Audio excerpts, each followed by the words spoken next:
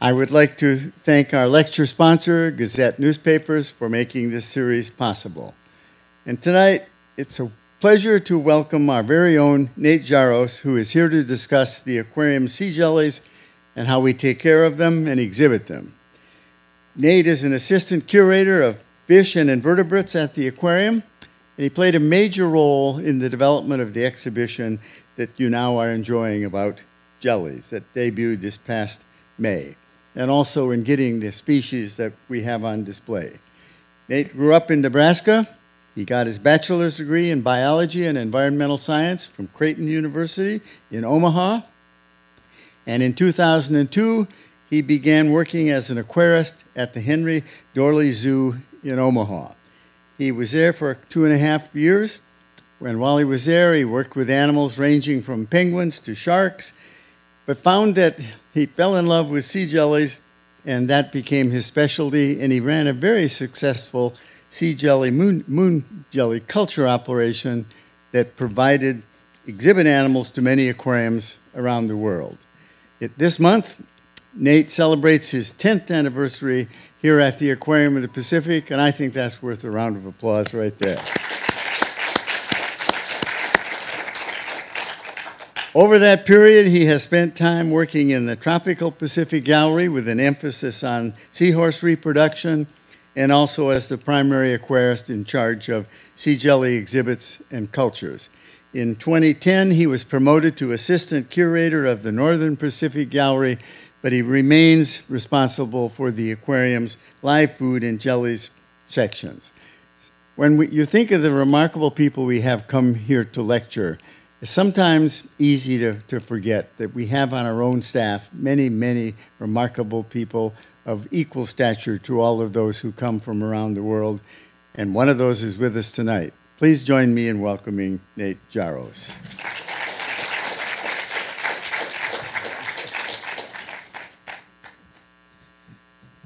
Good evening, everyone. Thanks, Jerry.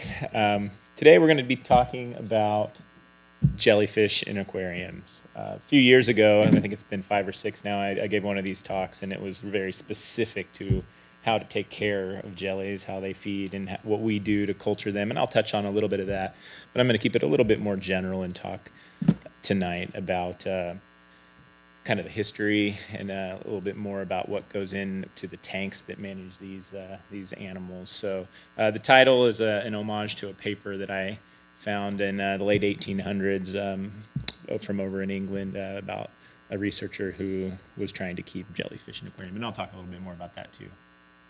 So what do you think about when you hear the word jellies? Jellyfish, jelly. Usually it's negative, I hate to say. I mean, I assume that most people think of negative things, clogged power intakes, impact on fisheries, nuisance at the beach, stings. Fortunately, we don't have powerful stingers in our neighborhood, but they are out there, and there are jellies that can cause damage. Blooms are what make the news, make the headlines when certain areas will just get saturated with medusa, or there's, in fact, sometimes more medusa than water, as we see in this photograph. Others may have more of a Disney-esque version of jellies. Or the topical things. We all probably all had some sort of experience with the stranded Velella, or the by-the-wind sailors that came in the spring in huge numbers when the wind shifted. Or just maybe you think of a pile of goo when you're walking on the beach that really has amorphous and you don't really know anything about it. Maybe you think of deep sea, unusual or exotic, alien-looking creatures, which are really fascinating. But I tend to find the beauty and the grace in some of these animals, the color. This crown jelly in particular is a really fascinating specimen. Or this fried egg jelly from the Mediterranean. Locally, we'll get extremely long sea nettles that we attempt to display in our aquariums as well. There's also really bizarre and unusual creatures. This is a benthic comb jelly. It looks kind of like somebody lost their balloon. It was shaped like a bunny, but this is under the ice in Antarctica, and they attach to the bottom and they send out fishing tentacles. I was kind of surprised to see this animal. I'd never really read about this. Another comb jelly. They lack comb rows. This one is infesting, although it's not feeding or parasitizing the starfish. They They live a life more like a sea slug, but they still send out fishing tentacles and belong to the ctenophore group. Some jellyfish don't have a pulsing, swimming medusa phase. These are called Stara medusa. They're a benthic jellyfish that live their entire life attached to substrate. A little bit about Cnidaria. Everybody may be kind of familiar with this. There'll be a quiz later, so take notes. No, this is a pretty extensive list of the jellies that kind of shows the relationship between the corals and anemones and the Anthozoa group, and then the Medusazoa, which is kind of diverse, and most of which have a free-swimming Medusa stage, which is what's most applicable to the aquariums. Most of what we display belong to just a few groups here. The Semiastoma, which is going to be your kind of your common jellies, your nettles and your moon jellies, and Rhizostome, which we're featuring this summer, oftentimes tropical, colorful, fast pulsing jellies. And then there's this whole section of Hydrozoa, which is very complex and intricate, most of which we kind of live in this zone mostly, which is Leptomedusa and occasionally some Anthomedusa as well. But there's a lot of deep water specimens that have yet to be described or even discovered in this diverse group. Some have lost the typical life cycle that I hope we kind of all have a basic grasp of the two-part life stage of partially attached to the bottom and then producing these free-swimming medusa. But some of the medusa have been given up the polyp stage where their larvae to develop directly into medusa as well. But applicable to aquariums are also comb jellies. They used to be really closely grouped with cnidarian jellies, but in fact, the more that scientists study this jelly, the further apart they're becoming. In fact, there was a little bit of controversy amongst the animal classification system when the cnidarians, or the ctenophores, I'm sorry, were separated out based on the study of their nervous system and their genome mapping, giving rise to the fact that they probably branched off earlier than what was thought to be one of the most primitive animals from this family tree, which are sponges. So from what I hear, the sponge people are not too happy about this. So this brings us to jellyfish in aquariums. I found a really interesting note in the 1950s. They'd collect large, beautiful jellyfish specimens and put them in an aquarium, but they'd just sit on the bottom. They didn't know how to feed them or suspend them, so they would just die in a couple of days. So they put a button and a piece of fishing line through the bell and suspended it in the middle of the tank. These are, of course, just urchin tests. I couldn't find a picture. I wish I had a black and white photo of this, but I didn't. They still only lived about 3 days, but at least they would stay in the middle, and they'd pulse up and they'd slide back down to the button. But that wasn't going to last. They needed to circulate these beasts off the bottom, so there's just simply not enough interns with sticks to do so. So they looked at what academia was doing, and this started back in the late 1800s, the paper that I named my little talk after. A really wonderful paper. If you have a chance, you should read it. But it talks about this guy, Edward Brown, who would study jellyfish. He'd bring them back, put them in a beaker, and they'd inevitably just kind of settle. They'd pulse around a little bit and settle, and inevitably do poorly because of that. So he knew they needed to be suspended. So he built this contraption, which is pretty innovative. It's this lever system with a glass plate inside. The picture's terrible, I'm sorry, but there's this basin with a glass plate inside, and it's on a lever here. And on this side is something that operates similar to like a toilet, so a toilet basin. It's going to fill up with water and create a siphon, and there's a float inside. So every time it goes down, it will shift the glass plate down, and it'll create just enough current to keep jellies suspended long enough for him to study them, classify them, even get some primitive reproduction out of them. This same scientist in 1907 kind of built a little bit more sophisticated method of keeping primarily hydroids, which is the benthic life stage of the hydrozoan jelly, that whole class. And he knew that they needed water flow, so he set up this aquarium that provided continuous water flow using an airlift, something that we still sometimes use in aquariums today. A simple way of moving water by using compressed air. So as you can kind of see, as the air bubbles rise in this tube, it pulls water in through this tube, and he would put the hydroids that he's studying in here, and in that way they would do better. They actually had really good diets back then from some of the papers I read, diets that are comparable to what we have, because these are all coastal research facilities, so they just go collect copepods and copepod nauplii, or baby copepods, and they fed a pretty good diet to these animals. So as long as they could keep water quality, and once they discovered the importance of water movement, they could really keep these animals alive. In the 30s, based on some of this early work by Edward Brown, some researchers who were studying more about the reproductive stages and the life cycles of hydrozoans wanted to keep multiple species, and they didn't want to build such a large contraption. So they found that their work was most importantly done in very small glass beakers. So they had a very innovative system with pulleys and ropes and wires and an automatic pipette brush or pipette cleaner that would oscillate the rope, and it would on all this table, it would, with these little rods, would move this little glass plate inside the beaker just back and forth just a little bit to create that little bit of current that these small animals needed just to minimize the amount of time that they had to clean the water and change the water due to stagnation, and then to keep them in suspension. And then there's Yoshitaka. I'm not sure if it's pronounced Abe or Abe. I'll say Abe, and correct me if I'm wrong if you know Japanese pronunciation, but he's kind of the godfather of aquarium jelly keeping. The work that he did in the late 60s and the influence that he had on all the other aquariums that then subsequently kept jellies or even donated the polyps that he donated them really kind of perpetuated the jelly movement in aquariums. So he worked at an aquarium at the Ueno Zoo aquarium, and he basically had a responsibility of a series of small aquariums, and he brought in what we refer to as live rock, or just rock taken from the environment that still has all sorts of microfauna on it. And some of that microfauna included some moon jelly polyps. And without expecting it, one day he comes in and he sees that his aquarium had filled with a phyra, and he became curious and wanted to try to keep them. So he contacted some of the Japanese experts or scientists that had been doing some jellyfish research, and they kind of aided him in his quest. And before long, he was culturing a fairly large number of jellyfish he referred to as his jellyfish factory. And he had a lot of influence at the same time at the Enosho Aquarium. A young lady named Kazuko Shimura was, she learned his aquaculture techniques from moon jellies, but she was also the first to kind of dabble in a variety of species that she could find locally in Japanese water.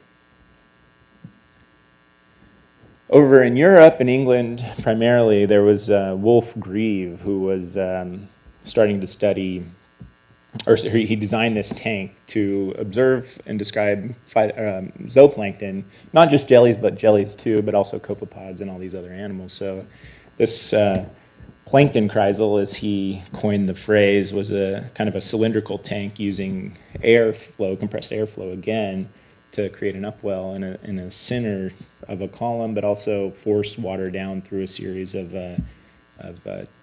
tubes that interlock with each other to create a jet of water that creates basically a circular current inside this tank. And with this and with some substrate, he was able to improve the water quality in this vessel and really kind of do interesting things with keeping these animals longer term. Here's a kind of a 3D photo. It's not as good, but it kind of maybe shows the dimensions of this tank a little bit better than the two-dimensional drawing. The influence that this type of tank had, there was a few aquariums in the 70s and 80s who also received the culture information from Japan, but applied some of the tank design principles from Europe and had a lot of success culturing not just moon jellies, but other species as well. This is important because these were landlocked aquariums that couldn't just run out to the shore and collect wild specimens, so they needed to rely on aquaculture to sustain their exhibits. And following on Grieve's work is somebody who worked locally, William Hamner, who took this plankton chrysal and he adapted a version for use at sea. So he has basically a mobile plankton chrysal that can suspend collected medusa so they can be described at sea. But the interesting thing about his design was the added feature of really convenient viewing. The side panel made it really easy to see, whereas the cylindrical type or version of this tank was more challenging to view the medusa And this is really applicable for this talk because Bill Hammer spent time with the folks at Monterey Bay Aquarium developing some of their early jellyfish tanks, which are all the same principles that we and other aquariums apply to display jellyfish around the world. They, back in 1985, there was an aquarist at Monterey Bay Aquarium. Her name was Freya Sumner, and she was tasked with making a small Medusa exhibit, a jellyfish exhibit, in a temporary exhibit called The Living Treasures of the Pacific. This was about 1985, and she, along with David Powell, kind of came up with some innovative techniques of keeping and culturing those animals, and they became pretty popular, so they wanted to push for a all jellyfish exhibit, and evidently there was some reluctance on the part of the decision makers at Monterey, thinking that there wouldn't be enough interest in such a temporary exhibit that was all jellyfish. But they ended up doing it in 1992, and it became one of their most popular temporary exhibits to date. It was called Planet of Jellies, and they had really innovative techniques, modifying that plankton chrysal into several different types that made it easy to care for these jellies, innovative lighting techniques, and I'll get into some of those in a minute. Then in 1996, they opened their Outer Bay exhibit, which had a permanent jelly collection, and then in 2003 and 2012, they had two very successful temporary exhibits in Jellies Living Art and Jellies Experience. A lot of those exhibits had influence on both the species they worked with and the rearing techniques that have been applied at a lot of other aquariums, including our own. So the modification of this plankton chrysal kind of took that cylindrical shape and turned it vertically and kind of basically compressed it inside an aquarium. The picture is bad, but the drawing is good. So it's basically a narrow circular wheel, if you will, with water flow, laminar water flow moving quickly around the outside with a very still area in the middle. So the idea is that planktonic animals that don't generally come in contact with anything solid, if they were to near the edge of the aquarium or the bottom of the aquarium, they'd be swept up into the middle where it was calm and they could be observed or displayed in aquariums. It's a fairly complicated tank. There's multiple point sources for flow and areas where water is exiting the tank, and jellyfish, being mindless blobs, will drift with outflowing water, so they needed to be protected from that outflowing water. So there's a fine screen, and then that laminar flow of water goes right across that screen, and if they were to near that, they'd be swept away as well.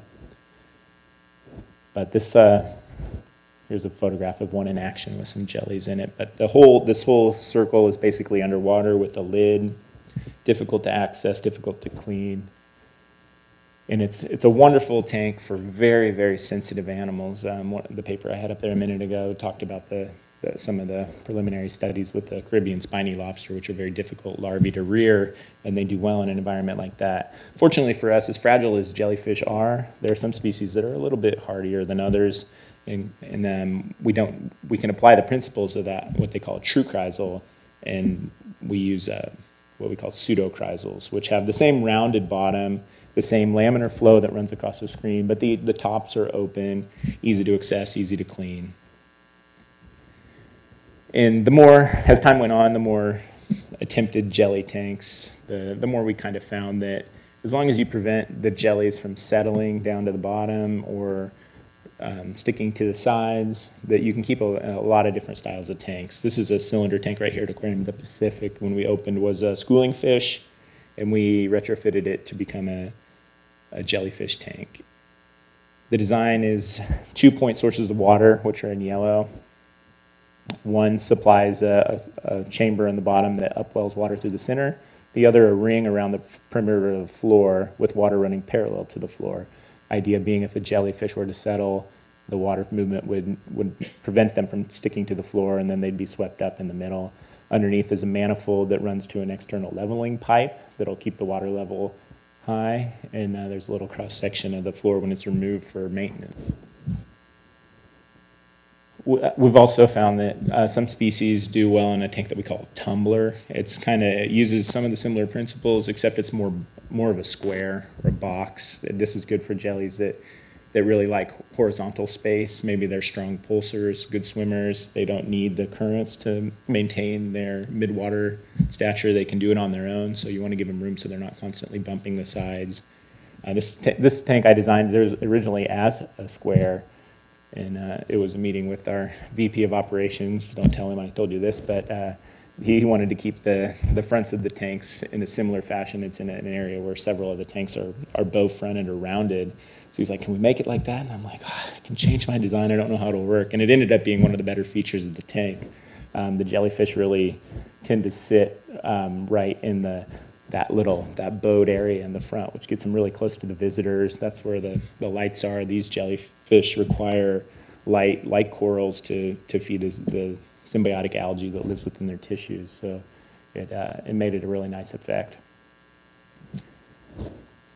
So once you've designed your tank and you can suspend your jellies, one of the next most important things, I guess I shouldn't say one of the next most important things, but from an aesthetic standpoint is lighting. So you need to show off the jellies and show off their colors.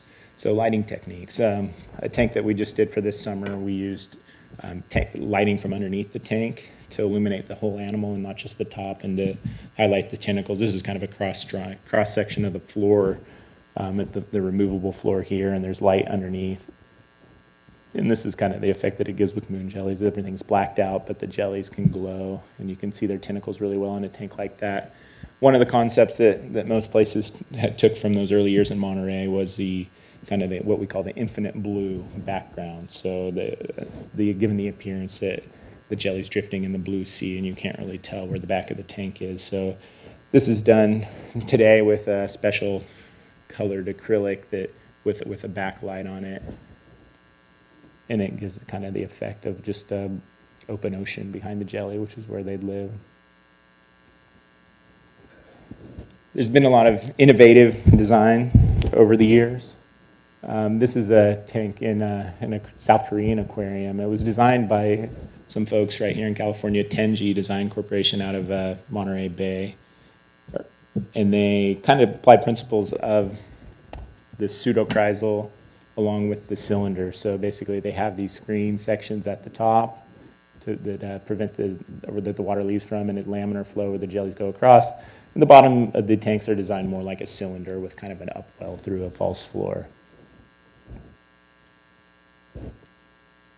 This is a tank that's very similar that some of you may have seen if you've been to the Seattle Aquarium. It's the same kind of concept, and I just want the folks that work with me to not complain about some of my designs being inaccessible. This is a really wonderful aquarium from the Enoshima Aquarium in Japan, and it's a orb aquarium built to act more like a fountain. So it's a closed, probably acrylic ball that has water running around the outside of it into a basin. So the picture doesn't do it as much justice, but the water would be flowing all the time. So the jellies would be blurry, but it would create more of an artistic piece. And then the projected jelly in the ceiling gives it even more appeal. The Kamo Aquarium in Japan as well. If you're not picking up on a theme, Japan has played an integral role in jellyfish and aquariums, and to this day it's doing a lot of the innovation. This tank that was recently opened more than doubled the largest jellyfish aquarium at the time, which was the Georgia Aquarium Kreisel, 13,000 gallons. There's approximately 10,000 moon jellies in the photo. I couldn't find too much about the dimensions, but I can imagine it's a nightmare to take care of, but it creates a pretty amazing aquarium to look at. Monterey's had its share of innovations, as I mentioned over the years. The lower right-hand photo is their Jellies Living Art exhibit, where they utilize mirrors to get that same effect that Japan was doing with actual jellies, and just creating a mirrored room so the tanks seemed like they went on. And they did the same thing in the Jellies Experience Gallery with cylindrical tanks in a mirrored room that created that infinite look. Right here at Aquarium of the Pacific, unfortunately to say we weren't the first people to open a moon jelly tank, but I think we were probably the first people to do it very successfully, and there's others that have followed and done successful moon jelly touch aquariums, and it takes a really rock solid culture, jellyfish factory, if you will, to sustain a tank like this. I say that, but don't get me wrong, the jellies don't do poorly in this tank. We really don't replace them very often. We have enough in the tank, and the odds of the same jelly being touched in the same place is pretty low, so they do well, and I think that's important in the design element of the tank. jellyfish in the home aquariums or home market are becoming more and more innovative and interesting looking. There's kind of a whole ultra modern kind of design that's going out there, and more places that are either culturing or collecting jellies to sell into the hobby, one of which is a colleague. Give them a shout out at PB and Jellies. Fluorescing jellies. Evan, if you want to play the video. This is one of my kind of favorite new innovations in displaying jellies. And it's not just jellies. This is something that is being currently utilized with corals as well. But using blue spectrum light and a yellow filter in front of a tank will show a jellyfish's natural fluorescence. These are Eulerian jellies, cross jellies. But this is a fluorescence, and then not to be confused with bioluminescence. A bioluminescence is a chemical light that an animal can create. This is a re-emitted light that these animals, that was the flower's hat jelly, use. And there's been some studies recently as to why jellies use this. And with the flower's hat anyway, a study done had put juvenile rockfish in a tank with one of these guys with the divider so they couldn't be consumed, but they showed a significant prey strike towards the illuminated tips of the tentacles. So it was kind of concluded that at least with that jelly, they use it to attract prey. Probably similar in a lot of the other species since the luminescence is located around the tentacle base. But this feature we're currently utilizing on our flower's hat jellies in the temporary gallery, and we'll probably, as the summer goes on and into the winter, use some other species to display this luminescence or this fluorescence as well.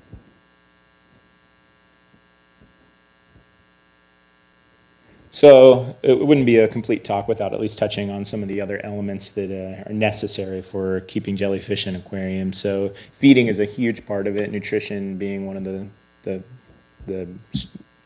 core factors in keeping these animals alive for any length of time or getting them to reproduce.